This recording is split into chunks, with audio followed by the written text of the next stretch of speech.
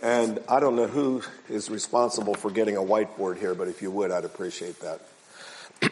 O Lord, within my soul, I long for purity, to be complete and whole alone through thee.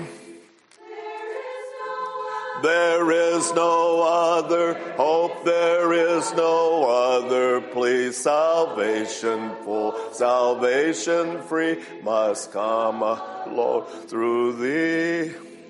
Now you may be asked sometime, why is Jesus the only way? Muslims, Jews, various religions say, you people make the gospel exclusive, and that's very offensive. Why is Jesus the only way? Well, the answer to that is, Jesus is the only person who ever came into this world to take away our sins. And it's our sins that stand between us and God. All the other religions of the world have lawgivers, and they give some good laws, but they do nothing about the sins we've already committed. They do nothing about us keeping that record clean, so there's never any sin between us and God. And so if you're ever asked, why is Christianity the only way? Why is the gospel the only way? Well, it's the only proposal, it was the only thing that was ever done to take away the sin that stands between us and God. Everybody else gave laws, but they didn't deal with the problem. They leave you to pull yourself up by your bootstraps and obey these laws and hope for the best. At the end, maybe your obedience to the laws outweigh your sins or something. But Jesus came away to do a marvelous thing. Those who surrender their life to him and give him total control of their life, he takes away the record they've already accumulated, and he gives them the power to keep that record clean. That's unique to the gospel, and that's why this is saying there is no other hope. There is no other plea. Salvation full, salvation free comes only through Jesus. He's the only one that ever proposed such a thing and did anything about it. Okay? I bend before thy cross and know thy heart can be cleansed from its sin and draw us alone through thee. There is no other hope, there is no other plea. Salvation full, salvation free must come alone through thee. My faith thy word believes, the promise made to me, and perfect peace receives alone through thee. There is no other hope, there is no other plea. Salvation full, salvation free must come alone through thee. And now let us say our memory. And seeing the multitudes, he went up into a mountain, and when he was set, his disciples came unto him, and he opened his mouth and taught them, saying, Blessed are the poor in spirit, for theirs is the kingdom of heaven. Blessed are the mourn, for they shall be comforted. That's it for today. I was trying to think what I was going to assign you next, and I messed up. So anyway, let's do down through verse 7 tomorrow. Okay, I think most of you are ready to say the whole thing, and that's tremendous. I want to call your attention to the fact that Jesus did something different here than what he did in all of his other teaching. All of his other teaching he taught while he was walking and doing various things. He gave these teachings. But this was a situation where he left the multitude, where he did all that ministering and all that teaching, by the way. And he went up into a mountain, called his disciples unto him, the ones who were going to lay the foundation for the church, and he delivered to them this manifesto, this Magna Carta of the kingdom. And it says he sat and taught them. And I told you yesterday that when a leader sat, then's when he was giving his most authoritative, his most important laws and teachings. So this sets this passage apart from all other teaching of Jesus. All of it is authoritative. All of it is important. But this, he sort of did something here to show that this is a very special, central part of what he wants the church to be built upon. And if you go down through history, you will find that all the groups that ever took the gospel seriously and really set out to be Christ-like, they landed on this passage. And they often were called Sermon on the Mount people. So that's why I love to preach from this passage, because this does sort of encapsulate what it's all about in a very wonderful way.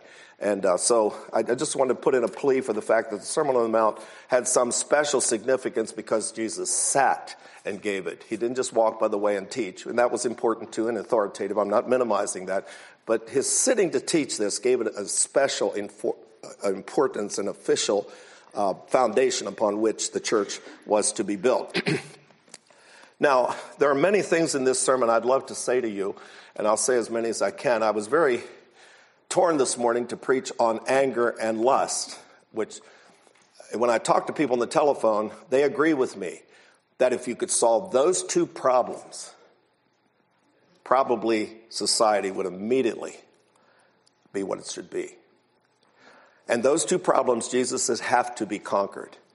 And I want to remind you that God never tells us to do something that he will not enable us to do. And to say, well, I was born, my father had a temper, and, it's just, no. Just quit making excuses. If Jesus asks us to do it, he will give us the power to do it. Like Dale Heisey always likes to say, in every command, there's a promise. The promise is, if God commands it, he will give the grace to make it happen. Okay. But we must come to him aware that we can't. But we can make decisions. We can make decisions as to whether we're going to move forward in obedience. And then God looks down and says, his eyes run to and fro throughout the whole world, and he sees somebody who's going to do something that he wants them to do. And then he says, I'm going to give them all of heaven's resources to make sure that's a success.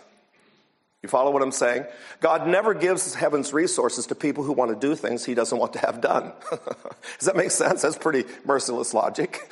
But once he sees somebody moving, but they have to make the decision to begin to move. And then they say, God, I'm going to move here, but if you don't give me your resources, it's going to be a total failure. It's going to fall flat on his face. I'm totally dependent on you to make this a reality. But he makes us make the decision. Remember the cross with the little circle where we have to make these decisions every day to take Christ's way? When he sees somebody moving in that direction, he says, I want that to succeed.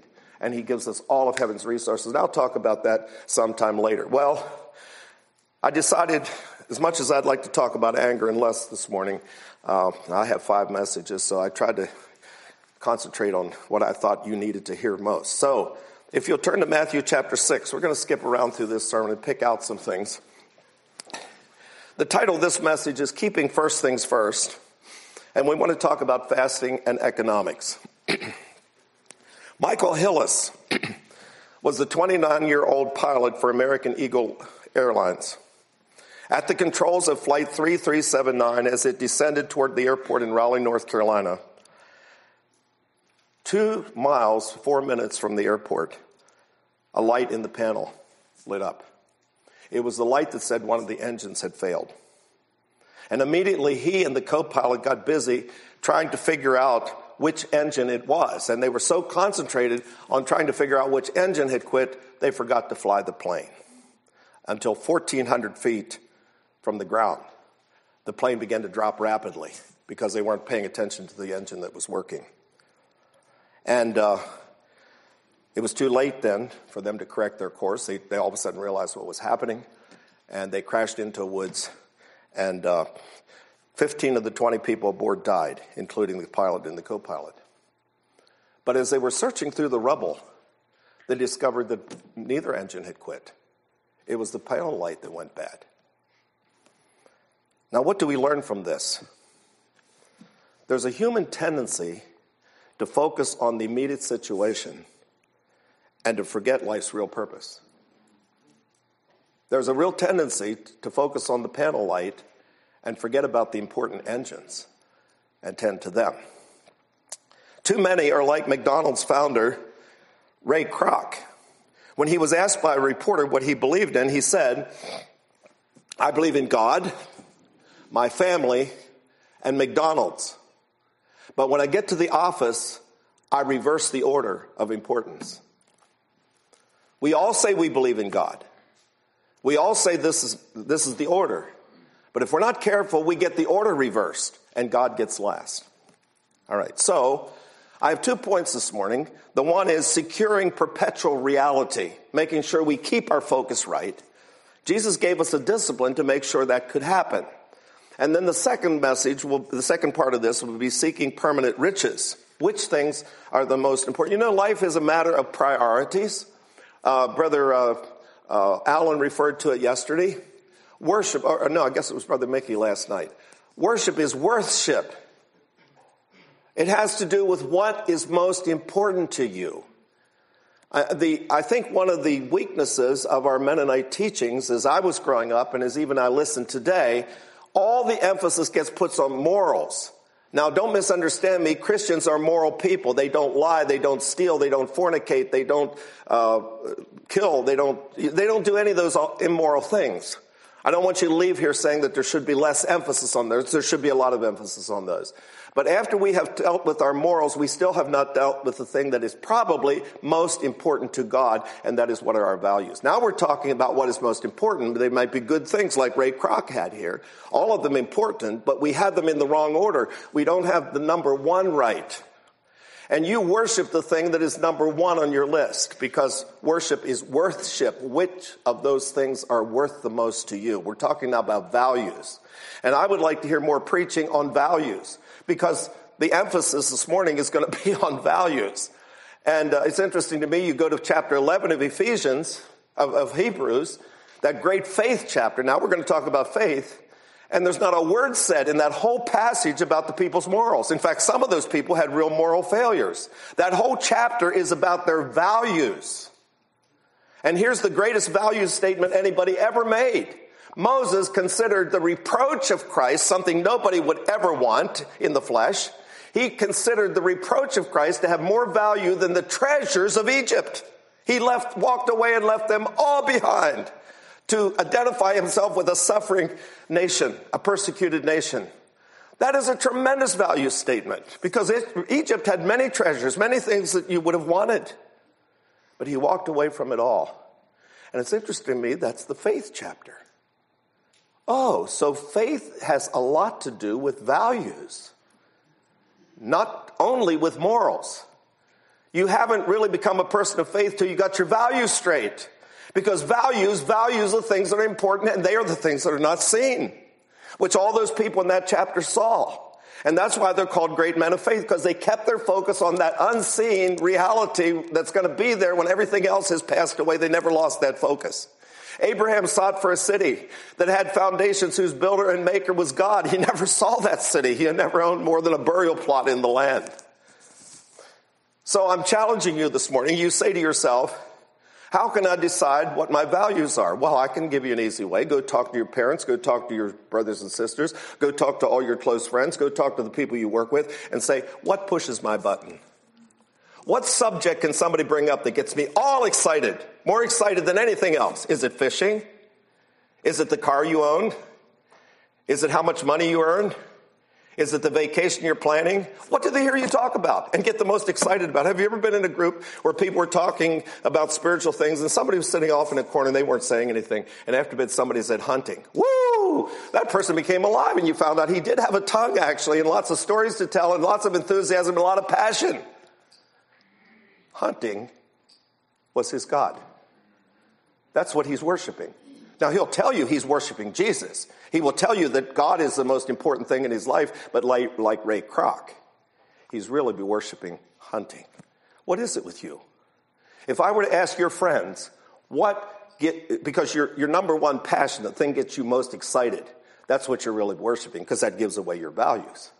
If I were to ask people, what gets so-and-so the most, what could I just say to him that would really turn him on and get him talking and really excited and passionate? I think your number one passion is related to your number one value. And that's why, to me, passion is extremely important. I don't believe in anybody talking about anything unless I see some passion. If there's no passion there, I say, oh, it's an intellectual thing with them. I mean, all these college people write all these wonderful books about Anabaptism and so on and so forth, but look at their life, you don't see any passion. It's all an intellectual thing. something they have in their head. Well, I could talk a long time about that, but we'll move on. So we want to talk about securing perpetual reality. Now, the human instinct is to seek reality by focusing on material, tangible things. That's our human tendency. To focus on the tangible, to focus on the things that appeal to our senses. A bigger house, a better car, new living room furniture, more exotic food. This is the pursuit of most people. The tendency is to indulge the flesh in a search for satisfaction. But I want to tell you something, that is an elusive pursuit. It will always be out there. The best example I can give is my first stereo. Now, you people can go to Walmart now, and for $45, you can buy a better stereo than what we could buy for hundreds of dollars when I was growing up. They didn't have this cheap Japanese, Chinese electronics. You had to pay good money to get a good sound. And I remember walking into the living room of a friend of mine, and they had an expensive stereo. They had just the right big speakers, woofer speakers, and they had a powerful... you had to buy these components. They had a powerful amplifier. They had the best turntable. And anyway, and I remember he put a record on and played it. They were records in my day, by the way. He put a record on and played it, and I thought I had died and gone to heaven. I had never heard anything like that. And guess what? I'm going to have me a stereo. But I was a poor school teacher. So I scrimped and I scrimped and I scrimped, and I was able finally to buy a pretty decent amplifier, not as good as his, for the amount I had to pay, had to give. And I finally got myself a turntable, and I finally got myself speakers. And I remember distinctly after I hooked it all up and put on the first record, But you know, after 2 weeks, I was dreaming about a better one. The dream is always better than the actuality. That's the elusive thing about this. So you go to a restaurant, you eat exotic food, and you eat there a few times, and after a bit, let's try this restaurant. Maybe they'll have something that stimulates my taste, and it does something, I'll get more excitement out of their food. And then it's the next restaurant. And you talk to people that know every restaurant in town, and they can tell you the quality of all of them. And they run through the whole list. That's the way this pursuit is. That's the way it is. And Jesus teaches the exact opposite. He says that fasting is the solution to this problem. I call it the constant reset. You know what a reset is? You reset things. So you went down this road a little bit, but if you don't have a reset to set it back where it should be, it'll just keep on going. So Jesus gave us a reset. It's fasting. Instead of going to that next most exotic restaurant, try this. Don't eat anything for 3 days. And guess what? Potatoes will taste fabulous with no salt and no butter. How many know what I'm talking about? That's the reset. And Jesus assumed we would all use this reset. He didn't say if you fast, he said when you fast. We constantly, and the reset is not only in food, it's in all other areas where we discipline ourselves to take a step back and do a reset and take less. And then what happens is our sensitivities increase. I remember one time I fasted for a week with a group of faculty people. We were having a problem in the school, and we decided to do a fast for a week. I'll be honest with you, I've never done a week fast since, but I don't know why I don't. Because I remember at the end of that week, all I wanted to do was sing and pray. My spiritual sensitivities were heightened to the degree that I put my physical in the background. See, we're not doing this to impress God necessarily. He knew we needed this reset for ourselves. We need to constantly pull ourselves away from the material and do a reset. Remember the word reset when you think of fasting. That's what it is. It's a reset, because God knew that our sensitivities become jaded as we indulge them. And so he says, no, do a reset. Say no, and get yourself back here where you enjoy potatoes with no butter and no salt. And then you can work up from there. And then after a bit, you better do a reset again. Am I making any sense? This is the great reset. And it's probably one of the most powerful things that Jesus had to say If we really are interested in developing our sensitivity and relationship to God and obedience and understanding of what he wants, he knows we need this because we go and jade our senses with the material, with the cars and the furniture and the food and you name it. And I look throughout our own people's lives and I see this. And I don't say much because I'm usually a visitor in the home, so I don't usually say much. But I look and I say, wait a minute here. These people really need a reset. They really do need a reset. So, when the body is disciplined, the mental and spiritual forces are intensified and become very alert. And that's true in the physical, it's true in the spirit. All of our sensitivities, spiritually and physically, are heightened by this discipline of fasting, this great reset. So what do we want God to see? He's watching this. And so let's learn a few things about fasting. What does God see when he sees people do this? Not that we're impressing him, but his eyes do run to and fro to see what's happening and what he can give his heavenly support to. What's he see? Well, in the Old Testament, fasting was a sign of repentance. It was a sign of repentance. It was an acknowledgement that we have indulged the flesh and we're ready to deal with that. And God loves to see that. He loves to see that repentance where we do this reset and say, wait a minute, we went too far, we're repenting, and we're going to move back. Okay? He loves to see that. To the Jews, now, let me say this. Of course they can become legalistic. Everybody's so afraid of legalism. Did you ever hear the false dichotomy? It's either faith or it's works. You can't have both. It's either a good church or evangelism. If you do evangelism, you become worldly. And I could list a whole list of them. And people are always saying, you got to have this or this. You can't. No, you can have both. All of these things that people have made false dichotomies of actually are very powerful if they're kept together. Of course, you can go off and fast and think you're impressing God and make a sad face and all this stuff Jesus warns against. Of course you can do that. But that's not to say you shouldn't do any fasting. You follow what I'm saying? Don't let people put a false dichotomy on you. There's nothing wrong with church standards. They go very well with faith and accountability for some practical expression of your faith. But you can go off on either side. And then people do that. They go off on this side and they become legalistic, and they go off on this side and become worldly. Keep them together, okay? Remember, the false dichotomy. Don't be tricked by false dichotomies. All right, well, here we go. The sign of repentance. The Day of Atonement required a compulsory fast where people showed their penitence. Samuel made the people fast after they followed Baal. The Israelites fasted after that horrible massacre of the Benjamites in the book of Judges. Nehemiah made his people fast for their sins. God does see this reset, and he takes it seriously if people are genuine.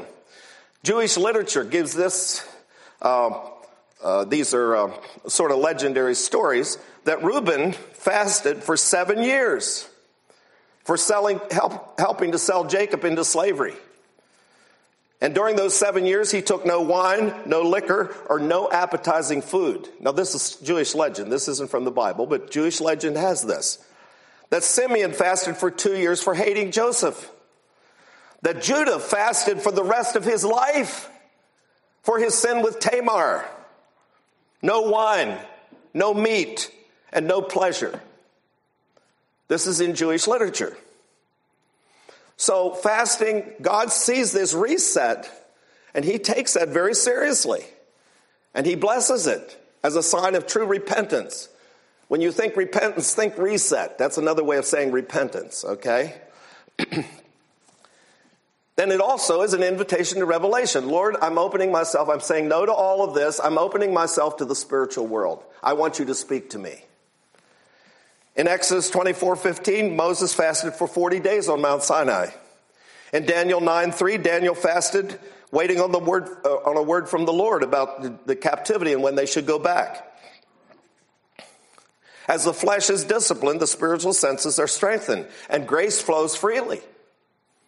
Okay? So, I'm not standing, I'm a little bit like Mickey. Here I'm saying all this wonderful stuff, and I'm sure you think, oh, he probably fasts regularly. He does this. No. I'm sorry. This is a tremendous struggle for me. All you have to do is look at my waist. So anyway, but I encourage you to learn this discipline and to learn it now. And to not let yourself go but so far till you do the reset. And just keep doing it. All your life, make sure you do this reset and don't keep going. Okay? Here are some benefits from fasting. It's good for your health. The medical profession will tell you that. It enhances sensitivity, enjoyment of common things. I told you that. Number 3, it preserves our ability to do without. And that's an ability we need to learn.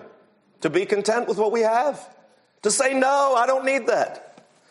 There was a Quaker one time that saw a wealthy family move in next to him. And he said to them, now you'll probably come to the place where you think you need something. When that happens, come to me and I'll teach you how to do without it. Fewer essentials give you more freedom. Spiritually, financially, in every way.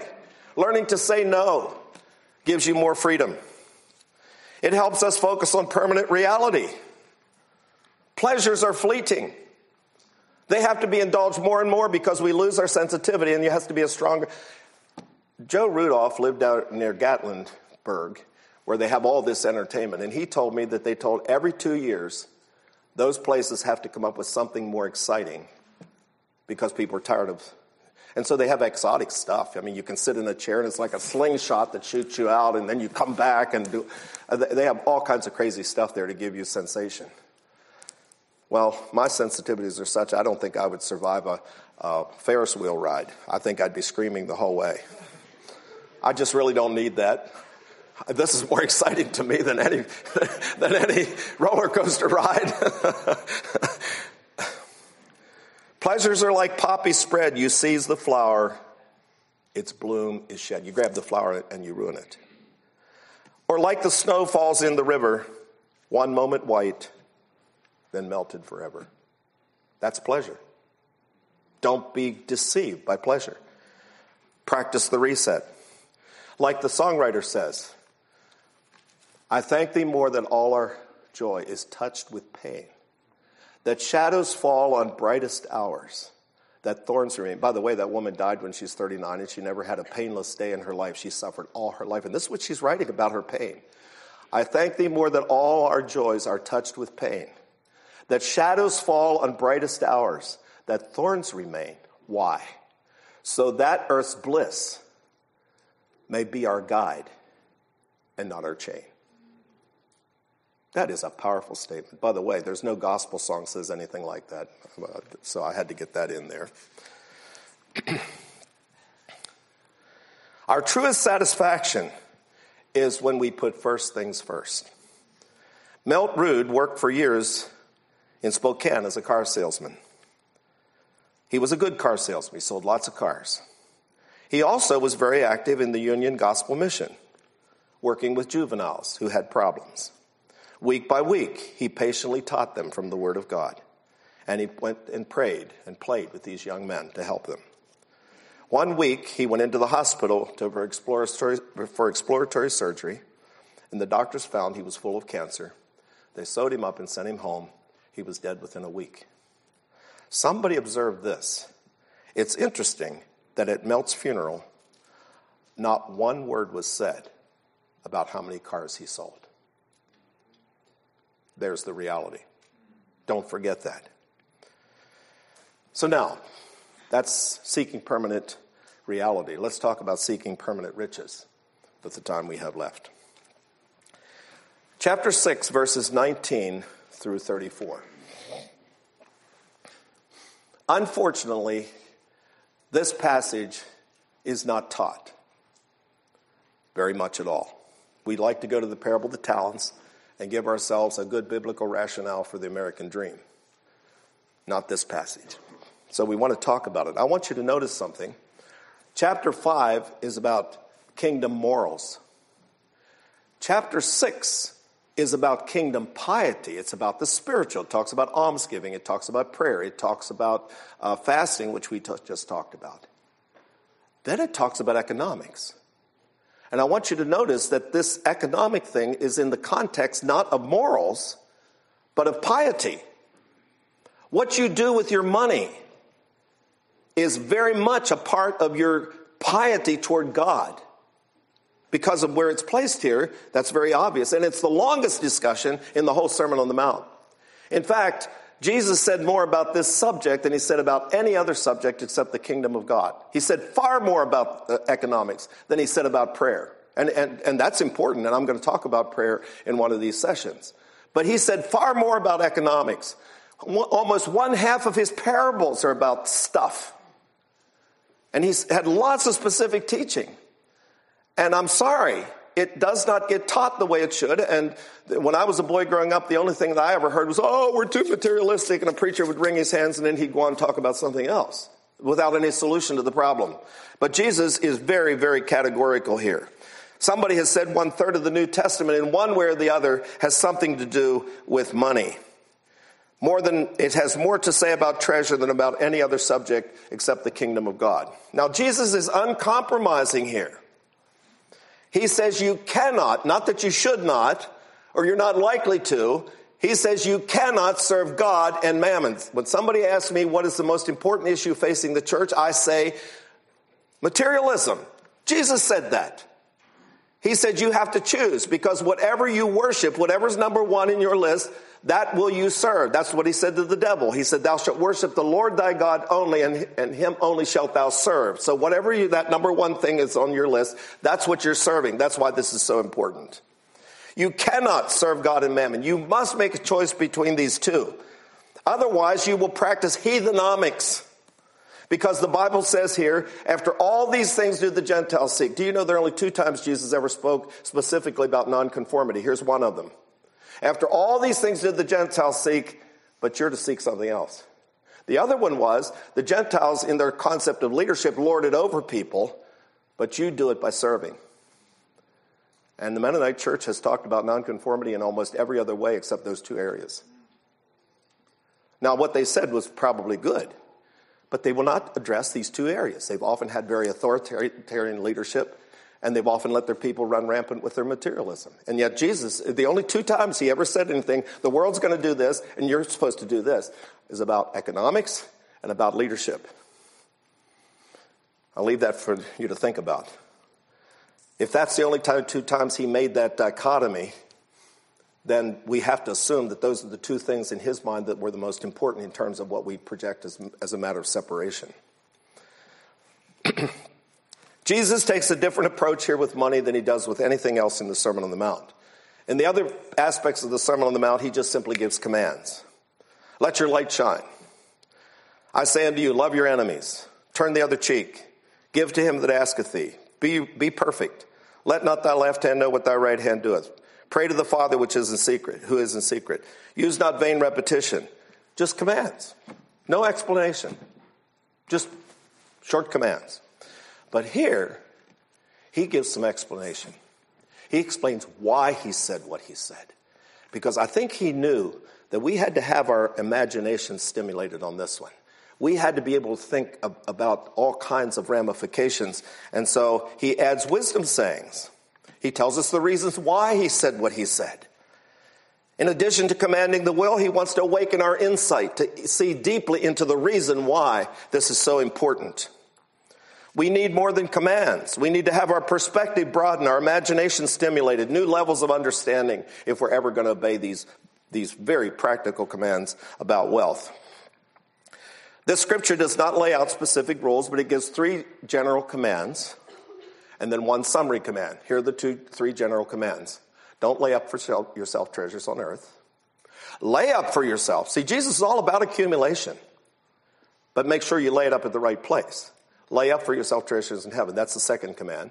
And the 3rd one is don't take any anxious thought about tomorrow.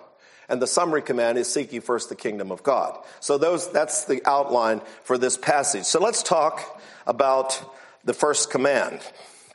Do not lay up or the first 2 commands. We'll sort of work these 2 together. Do not lay up for yourself treasures upon earth, but lay up for yourself treasures in heaven. Now, he says, if you lay up for yourself treasures on earth, moth and rust are going to be your enemies. I think I see a little bit of sarcasm here. Do I want to make myself vulnerable to that little insect? That little insect can destroy my life? Or that rust? Do I want to make myself vulnerable to rust? My, oh my, I want a more worthy enemy than that. And by the way, in James he says, if I see any rust on your stuff, that rust will testify against you. Rust happens to things that are not used, things that are accumulating on a pile somewhere. We're not talking about working capital. You might have a garage and you might have $200,000 worth of equipment in that garage to do the work that you need to do. That's being used. That doesn't get any rust on it. But it's that stuff that gets rust on it. It's that pile of clothes that can be eaten by moths. It's that stuff that you really don't need, that you're piling up for some reason that you shouldn't be piling it up. That's the stuff that Jesus is concerned about. Okay? Covetousness. The Bible says that the world looking on should never once be able to say there's a covetous person in the congregation. If it's fornication, we will make sure that the world never sees us approve of it. If somebody would bow down to some idols, unless it's their car maybe, I tell some boys you should just go out and kiss the fender every day and kneel down and pray to it, and that's the way you're treating your automobile. We wouldn't let real idolatry where people are praying to images, that wouldn't be named once in the church, and it'd be dealt with. But what about covetousness? What is covetousness? It literally means the desire for more. John D. Rockefeller was asked, the wealthiest man of his generation, how much money do you need? And his answer was, just a little more. See, it's a game you play. You get involved in this game. It's so much fun to see how big you can make this pile. That's covetousness. That's covetousness. It's a little bit like Monopoly, though. My children will tell you I do not enjoy playing Monopoly. Because you have this sense that you really are winning lots of stuff and you have all this property, and then it all has to go back in the box. I can't get excited about that at all. But this stuff that you have is all going to go back in the box. Every bit of it. You will take nothing with you. Now, wait a minute. I had an Uncle John in Philadelphia, in Wilmington, Delaware, and we went to visit him one time, and he hauled us all around in his Lincoln Continental, and we did all kinds of luxurious things that we never did because that's how he was entertaining us. And then he looked at me. Everybody in my family knows I'm queer on this subject. I drove a Honda one time in to visit my grandmother, and all my uncles came in with their big new model Buicks and whatever. And one of my uncles walked in, and before he saw who was there, he said, "Who in the world drove that piece of junk into the driveway?" And then he looked around the car. Oh, I might have known it was Johnny. And so that's my reputation among my family. But anyway, my Uncle John said, "Johnny, you might as well enjoy it because you can't take it with you."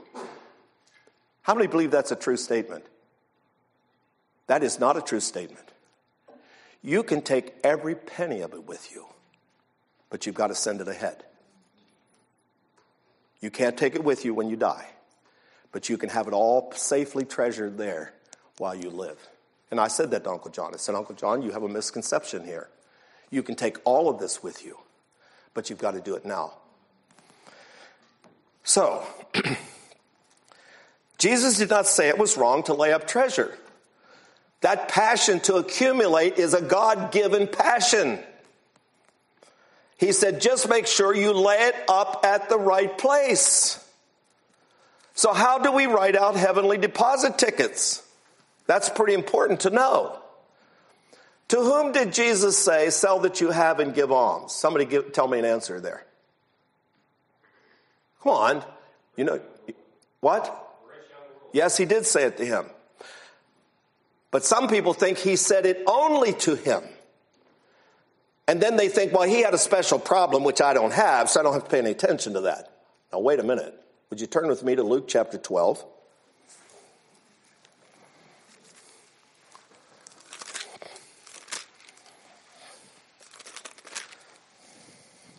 Verse 32. Now, he's not speaking to the rich young ruler here. He's speaking to his disciples, including us. And he says, fear not, little flock, for it is your Father's good pleasure to give you the kingdom. Now, he said essentially the same thing here as he said to the rich young ruler. Sell that you have, give alms, provide yourselves bags which wax not old, a treasure in the heaven that faileth not, where no thief approacheth, neither moth corrupteth, for where your treasure is, there will your heart be also. So he says that to all of us. It wasn't just the rich young ruler. He says this to all of us. Cast thy bread upon the waters, and thou wilt find it after many days. Okay? Jesus leaves us no alternative but to give. In fact, I want you to see my favorite promise in the whole Bible, and most people who've heard me speak know what it is. It's 2 Corinthians 9:8. I want you to turn there. I want you to see what it says. 2 Corinthians 9:8. Now you hear me quote verse 8, but now I want to read verses 6 and 7. This whole chapter is about giving, by the way. But this I say unto you, he that which soweth sparingly shall reap also sparingly. And he's talking about giving. And he which soweth bountifully shall reap also bountifully. Every man according as he hath purposed in his heart, let him give, not grudgingly or of necessity, for God loveth a cheerful giver. And then it says this, if you are a lavish giver, God then is a lavish giver of his grace. So he makes the dispersion of his grace dependent on how generous you were. You get as much grace as what you showed by your liberality. The verse, my God shall supply all your need according to his riches in glory, is also in the context of giving. And so God looks at your giving, and I'm going to show you a parable in just a moment, and he says, I'm watching their money.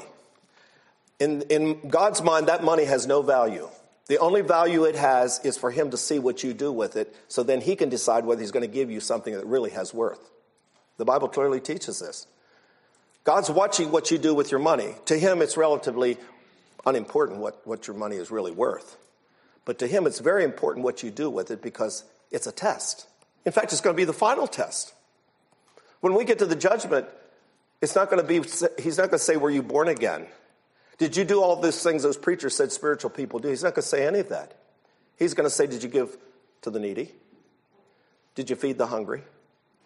Did you look on the people who needed your resources? What did you do with it? That's going to be the final judgment. What about being born again? What he's saying is, if you didn't do that, you never were born again. That's what he's saying. Because I want to tell you what happens when you're born again. Zacchaeus one time sat down with Jesus, and they had a long talk. And it said at the end, Zacchaeus, half of my goods I give to the poor, and I'm going to pay everybody back 4 times. And Jesus said, this day salvation has come to this house. John the Baptist was asked one time, well, you're telling us you will not baptize us unless we repent? Well, what are you looking for, John? If you have 2 coats, give 1 away. If you have extra food, do likewise. Oh. Did you ever hear a message on repentance that gave that as the evidence? That's what John said. Because Christians are in one category. There are 2 categories of people. They're the givers and they're the takers. There's the accumulators and the generous, liberal givers. And all of the Christians are in the giver category. Because what Christianity is, it puts self on the cross. And it starts to disperse. Before you're a Christian, it's gimme, gimme, gimme, gimme. Everything. Pleasures, money, whatever. You don't want it for me. But me goes on the cross. And the practical evidence immediately is it all starts going the other way. How much can I help? How much can I give? How much can I disperse? How much can I lay up treasure in heaven? It all goes the other way. And if it doesn't go the other way, I think the Bible clearly teaches you have no claim whatsoever to any kind of a change, any kind of a new birth. Any evidence that self is on the cross. Self is still accumulating. Self is still looking out for number 1. This is a very important teaching. According to this teaching, I really wonder how many people are really Christians. How many people are going to come to the judgment and the Lord's going to say, you went and spent your extra money on that. And I told you clearly not to do that. I told you clearly not to accumulate for yourself. And you paid no attention. Now, non-Christians sometimes can do this. So there are some non-Christians that are in the giver category, but there are no Christians in the taker category. I'm firmly convinced of that there are no Christians in the accumulating category. I mean, non-Christians can do pretty well. Schindler. You've heard of Schindler's List? I never watched the movie, but they say that at the end, after the liberation of the concentration camps, Schindler sat down and cried. He said, I could have done more. Now, wait a minute. This man delivered at least 1,000, if not more people from the Nazis. But he sat down and he cried. He said, there's my car. If I had sold my car, I could have rescued 10 more Jews. If I had sold this, I could have rescued so many more. And that's how he felt at the end. So he was a non-Christian. In fact, I want you to turn to Luke chapter 6.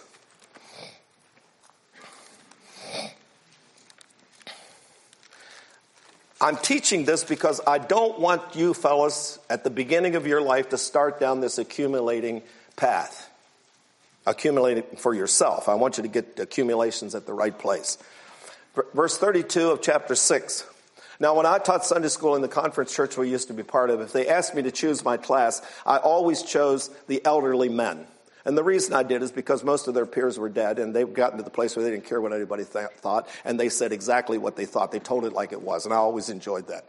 And I'm going to tell you what happened in one of our Sunday school classes. I read this passage, and some man blurted something out, and I'm going to tell you what he blurted and where he blurted it. All right, verse 32.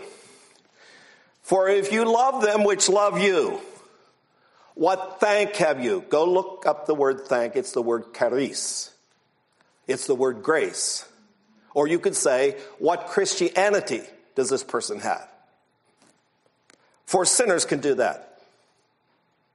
Schindler can do that.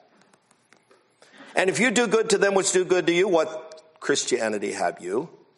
Sinners can do that. You're not proving that you have anything more than sinners have. And if you lend to them of whom you hope to receive, what Christianity have you?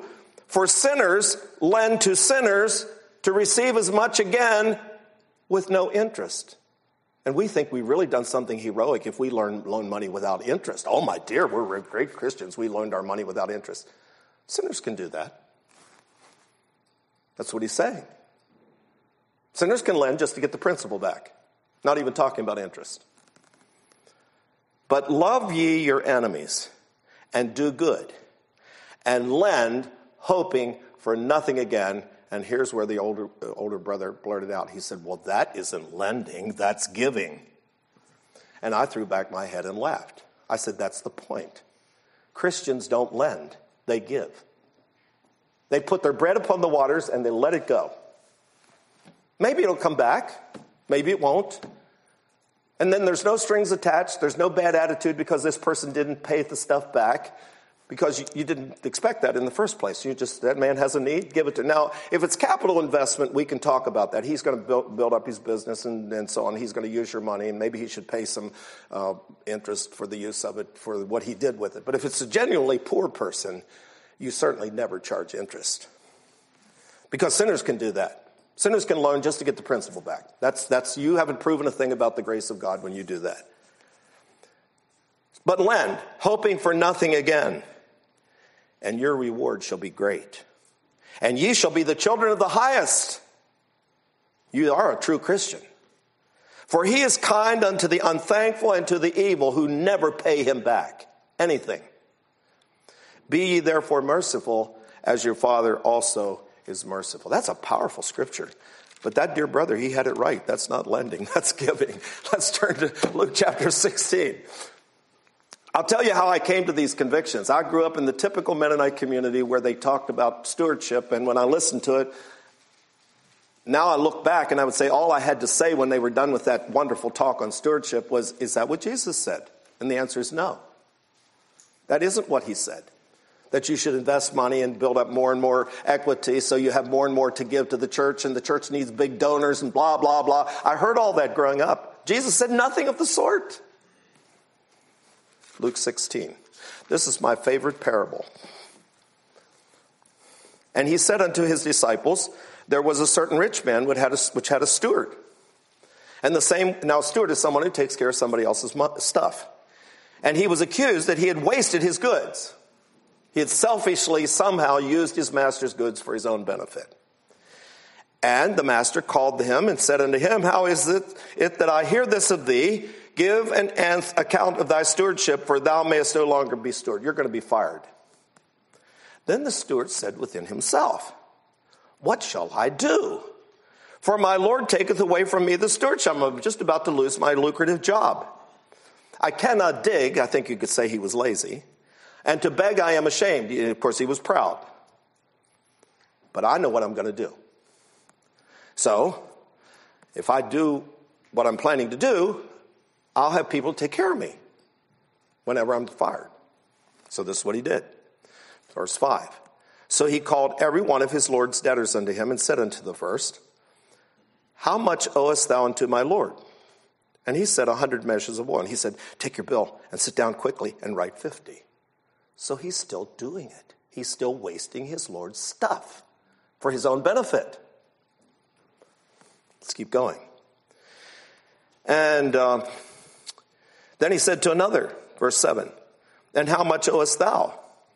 And he said 100 measures of wheat. And he said, take your bill and write 80. So he's giving him 20 measures of wheat. What in the world is his Lord going to say? Isn't he going to be furious? Look what he says. And the Lord commended him. Now this isn't Jesus, this is his master. Commended him. Because he had done wisely.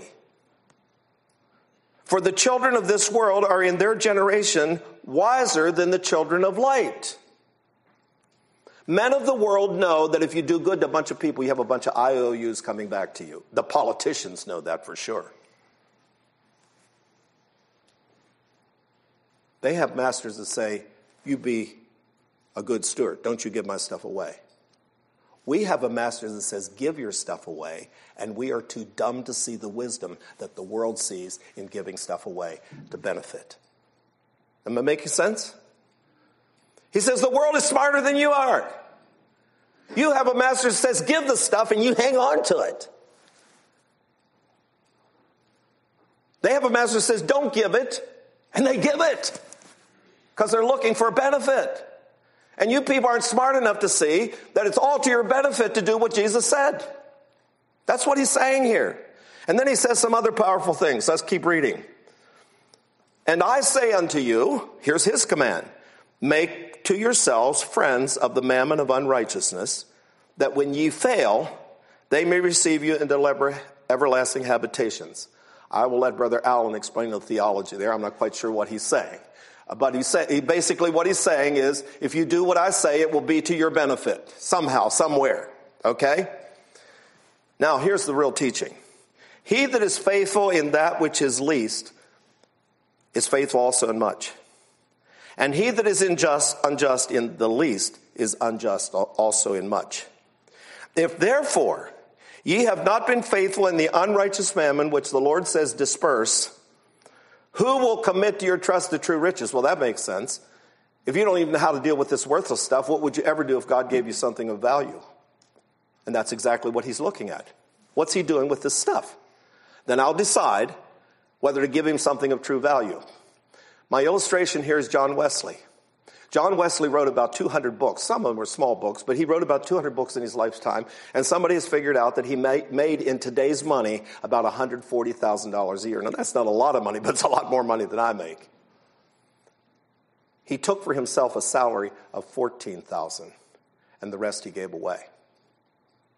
And I thank God for all the disagreement I have with John Wesley, infant baptism, Church of England, probably not requiring non-resistance and all of that. We have some real differences with John Wesley. But I think God looked at this one characteristic and said, here's a man that I can entrust with true riches. And he just poured it out. John Wesley said, if I die with more than 10 pounds in my possession, and 10 pounds is worth a lot more back then than it is now, you can say I was a hypocrite. Somebody has said when John Wesley died, he left a battered hat, a shabby coat, a tattered Bible, and the Methodist Church. That's the legacy I want to leave. But it all depends on what I do with my stuff. I hope you're getting the point. Okay? And then he goes on to say this. And the Pharisees also, which were covetous, heard all these things, and they derided him. And I guarantee you, you're going to get some of that. If you try to teach this, you're going to get from good, hard-headed, economically oriented, plain people, you're going to get some real feedback. At least I did for the last 40 years. And he said unto them, ye are they which justify yourselves before men. You can come up with logical arguments, and you can actually get scriptures to support it. You can make a good argument and justify yourself before men. But God knows why you're accumulating this stuff for yourself. For that which is highly esteemed among men is abomination to God. Verse 16, the law and the prophets were until John. Since that time the kingdom of God is preached, and every man presseth into it. Now you can take two meanings here. They force themselves into it and held on to their stuff and say, we're going to be part of the kingdom and we're going to keep our stuff. Or they press into it by getting rid of the stuff, accepting a tremendous discipline to get into the kingdom. And I'm not sure which one it means here. I think both of those things happen. That's my favorite parable. People strive to get into the kingdom their own way. We see it all the time. We must take drastic action to get into the kingdom. Very clear. There's no hint in chapter 16. If you keep turn over, we have another example. We have a rich man and Lazarus. And we're not going to read the account because we're going to be out of time. But there's no hint that that rich man was not a perfect Jew according to what people were looking at. There's no hint he was immoral. There's no hint he broke any of Mosaic laws. There was only one reason why he ended up where he was. Son, in your lifetime you had your good things, and there was a man that you knew had his evil things, and you kept your stuff. Now, there was a day before the internet that we did not know the needs of our world like we know now, but there is no excuse. It's all there for us to see. What are we doing? And God is watching. And he's saying, I'm going to respond to these people on the basis, I'm not particularly even watching their morals. I mean, God doesn't ignore that either. But I'm particularly focused on their values, whether they're men of faith, whether they believe what I said, whether they demonstrate with their stuff that they believe in that unseen world, and this seen world is only a means to an end. I'm watching. That's what God is saying to us here in this parable. All right. Where your treasure is, there will your heart be also. Don't read that backwards. Don't say where your heart is, that's where your treasure is. That's what we hear. Nope. Show me your stuff that you don't need, and your heart is there regardless of what you say. I always like to tell the story of my uncle.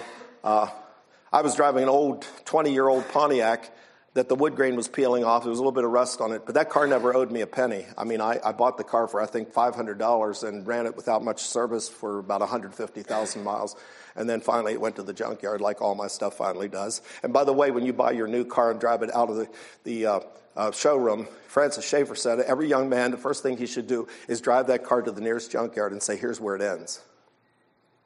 I watch these trucks going down the road with these cars that are smashed back on top of each other, and I say to myself, somebody drove every one of those cars out of a showroom, brand new, and thought they had the world by the tail.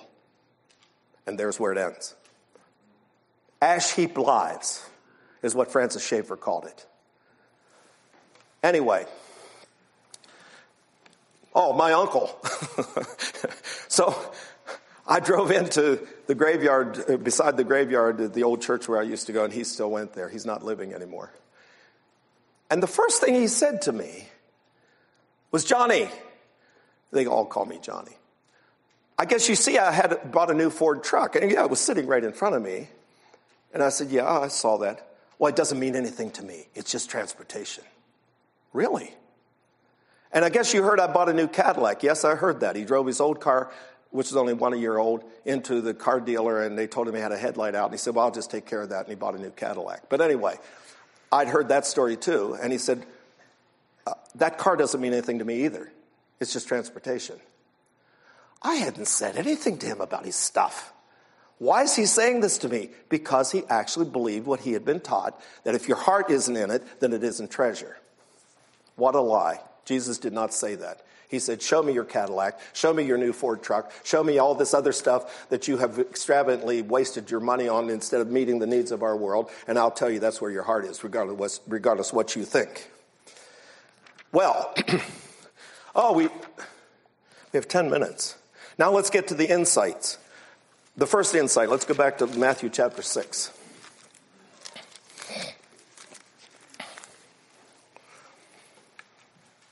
You're not to lay up treasures on earth, because where your treasure is, there will your heart be also. Your treasure is where you have focused your time, your passion, and your interest. The number one value in your life. That's why that pile is there. The law is that your heart will follow your treasure. If you want your heart to be on heavenly things, then send your treasure there. And that's where your heart will go. To change your heart, change your treasure. Invest lavishly in some ministry somewhere, and guess what people are going to hear you talk about? They're going to hear you talk about that ministry. Because that's what happens. Where we put our time, where we put our energy, where we make our deposit, that's where our heart goes. It's just a law. So if you want to change your heart, change your treasure. Change it to this unseen world. Change it to ministry. Change it to all these things that are important according to the gospel, and your heart will just automatically go there. I mean, that's just the law. Okay? Now, insight number 2. The light of the body is the eye. The single eye focuses only on one thing. The double eye tries to serve God and mammon. And he calls that an evil eye. If you go to the Old Testament, it said that if you have a brother who's in need and you don't sell him, you don't give him money for his land because it's near the year of Jubilee and you're going to have to give it back, so you don't want to waste your money on that, that's an evil eye. You shut up your heart from your brother, that is an evil eye. That's one of the things. Proverbs 28:22 says, he that hasteth to be rich hath an evil eye. He's going to take advantage. Okay?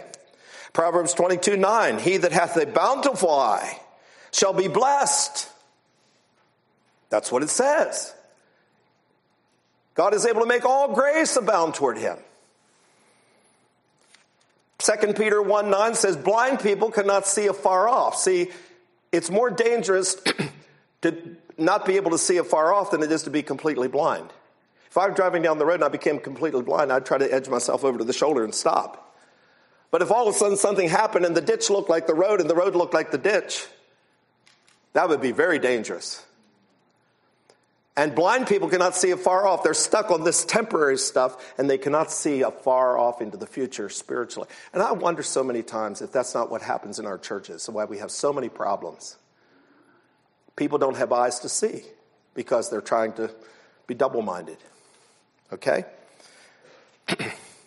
Susceptibility to get rich schemes. I'm amazed at this. Mena Haven, which is the big retirement community in our church, not in our church, the Mennonite church in general. And that's where all the wealthy people go in our community. One year, somebody came along with a Ponzi scheme, and if you invest your money with us, we can pay you more interest than anybody else. And they invested $2 million and lost every dollar of it. Why? They were hasting to be rich. Trickling Springs, which was a big business selling milk and organic products, went bankrupt because they tried to get rich.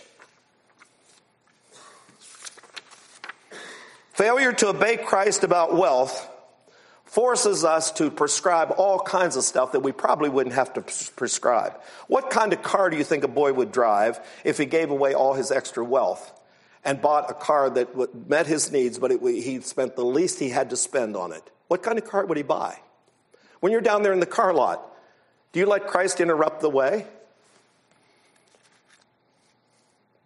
You cannot serve God and mammon. Whatever you treasure, you in fact are worshiping. You are worth shipping it. And whatever you worship, you will serve. Jesus said that. You cannot serve two contradictory masters at the same time.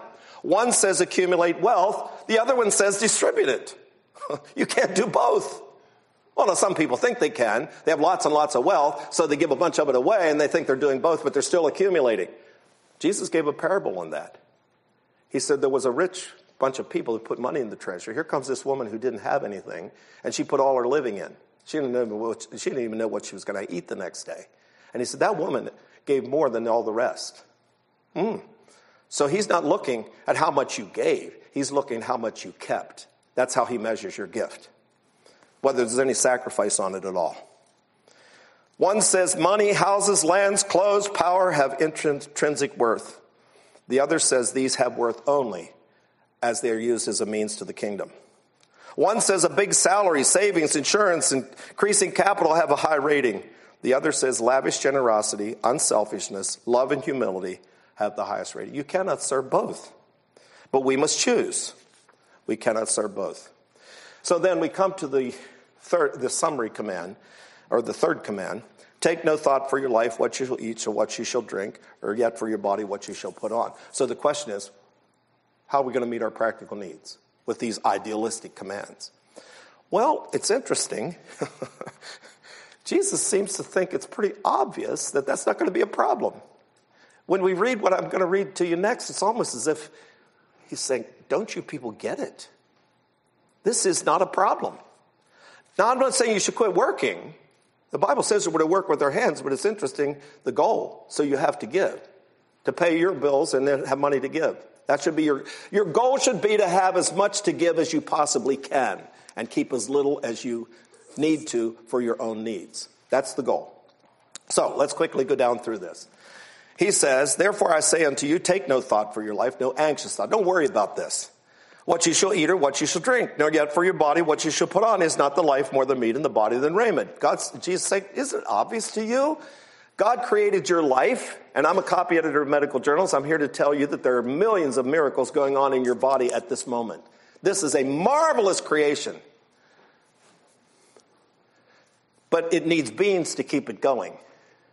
Now, how many think that it would be harder for God to make beings than it would be for him to make your body? Raise your hand. That's what Jesus is saying. Isn't the life more than what it takes to keep it going? If God made this body, then you're going to say, oh, I'm not sure he can keep it alive. I'm not sure he knows how to grow beans.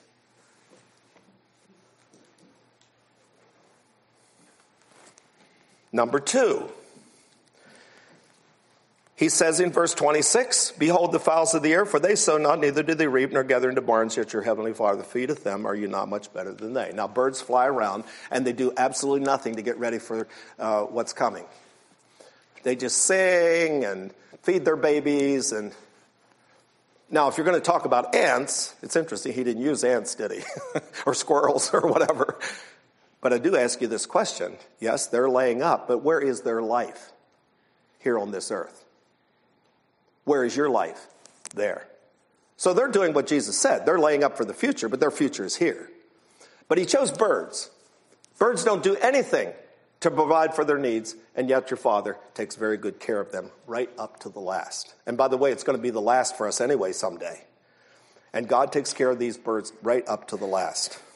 And he says, we're better than they are. They have no logic. We have enough logic to go and work and earn some income and all that. So it should be much easier for God to meet our needs because we can cooperatively help to earn the money that we need. Number 3, verse 27. Which of you, by taking thought, can add 1 cubit to your stature? Now, there's some here that are very tall and some here are very short, and I'm sure some of you wishes you were a little taller, a little shorter. I have an assignment for you. Go home this evening, measure yourself, put a mark on the wall, and then go and stand in front of a mirror and worry about your height for 10 solid minutes. Worry as hard as you know how to worry, and then you go back and measure yourself again and see if it helped. So what he's saying is, if you can play a part in meeting your needs, fine. But don't try to conquer the inevitable. If it's inevitable, you can trust God. All right? Worry will not help. I told you, Jesus is registering almost pain that he has to say this. I mean, he's telling you what you should see every day. Number 4, verse 28. He says, and why take ye thought for raiment? Consider the lilies of the field, how they grow. They toil not, neither do they spin. And yet I say unto you that Solomon in all his glory was not arrayed like one of these. And yet, someday, they will be cut down, left to dry, and cast into the oven to make bread. But God takes care of it right up until it's cut. He doesn't say, when I'm going to go out to mow my lawn 2 days ahead of time, well, I'm going to cut off the supply to that grass. John's going to cut it in 2 days anyway, so there's no point in me. No. God takes care of it up to everything it needs, right up to the moment it's cut. And that's what he's saying. God will take care of your needs right up to the moment that life ends. That's a promise. Now, you're going to be working. Don't misunderstand me. Nobody ever heard me say you should sit on a porch in a rocking chair and say, oh, I'm seeking first the kingdom, and so it's all. No. You're not seeking the kingdom. You're still seeking yourself. Okay, number 5. Verse 33. Seek ye first the kingdom of God and all his righteousness, and all these things shall be added unto you. Oh. Most of the people in our society want a government job. Why? Governments take good care of their employees. They give the best pay, they give the best benefits, they give the best retirement, and everybody wants to work for the government. Do you think God takes less care of the people who work for his government? Really? You think God takes less care for the citizens of his kingdom who are working for his government than the United States government takes care of its employees? Come on. Seek ye first the kingdom of God, and you are a valued part of that kingdom, and your needs will be met. Number 6. But take no thought for tomorrow will take care of the things of itself. It's like the manna, remember? They weren't supposed to worry about the next day. They were given sustenance for that day. And we pray, give us this day our daily bread. Now, that's not saying that we shouldn't can for the winter. I don't have any problem with people getting things together for what is probably pretty well known you're going to need. But for the future, suppose I have cancer. Suppose I can't work. Way out there somewhere. There's a parable about that too. There was a certain man whose land brought forth lots of things, and he said, I'll tell you what I'm going to do. I'm going to build bigger barns, and then I'm going to sit down, and I'm going to build a retirement house on the corner of the farm, and I'm going to build a little shop, and I'm going to putter around there, and I'm just going to enjoy all the money I laid. Or maybe I'll go to Florida and play shuffleboard and do fishing. I'll have all this stuff. And he said, you fool. Today your soul shall be required of you, and then who's going to use this stuff? The problem with planning for the distant future is you don't know how much you're going to need. In fact, I know some older people that say, well, I'm not sure how long I'm going to live. When should I start dipping into my accumulation? I hear them say that. They don't know how much they're going to need. And he said, you're a fool. You'll probably die and leave a bunch of it that you could have transferred to heaven before you died. Our Father wants us to accumulate many evidences of his supernatural provisions. Hath not God chosen the poor of this world rich in faith? George Mueller, why? He was poor, but he gave to those orphans, and he was rich in faith. He said at the end of his life he could trust God just as much for 10,000 pounds as he could have originally trusted him for a shilling. Why? Because he tested it over and over again, and his faith kept growing. The poor develop a tremendous faith because they see God providing. They have a good Ebenezer. Hitherto hath the Lord helped us time after time after. People ask me, why do you have such a strong faith? I say, because I look back over my life and I see things that happened that could have no other explanation than God. And God wants us to lay up that kind of an Ebenezer with our stuff to see how God provides. I taught school and we had no money, but during that time, we had almost no illness. And God met our needs in many ways. Harold Martin, who was an old man in our community, was a mechanic, had 13 children. He told me at the end of his life, he said, John, I used to go down to my little shop and I worried, so somebody had a hospital bill. How would I ever pay it? He said, I look back now and God met all of our needs, and all of that worry was totally wasted.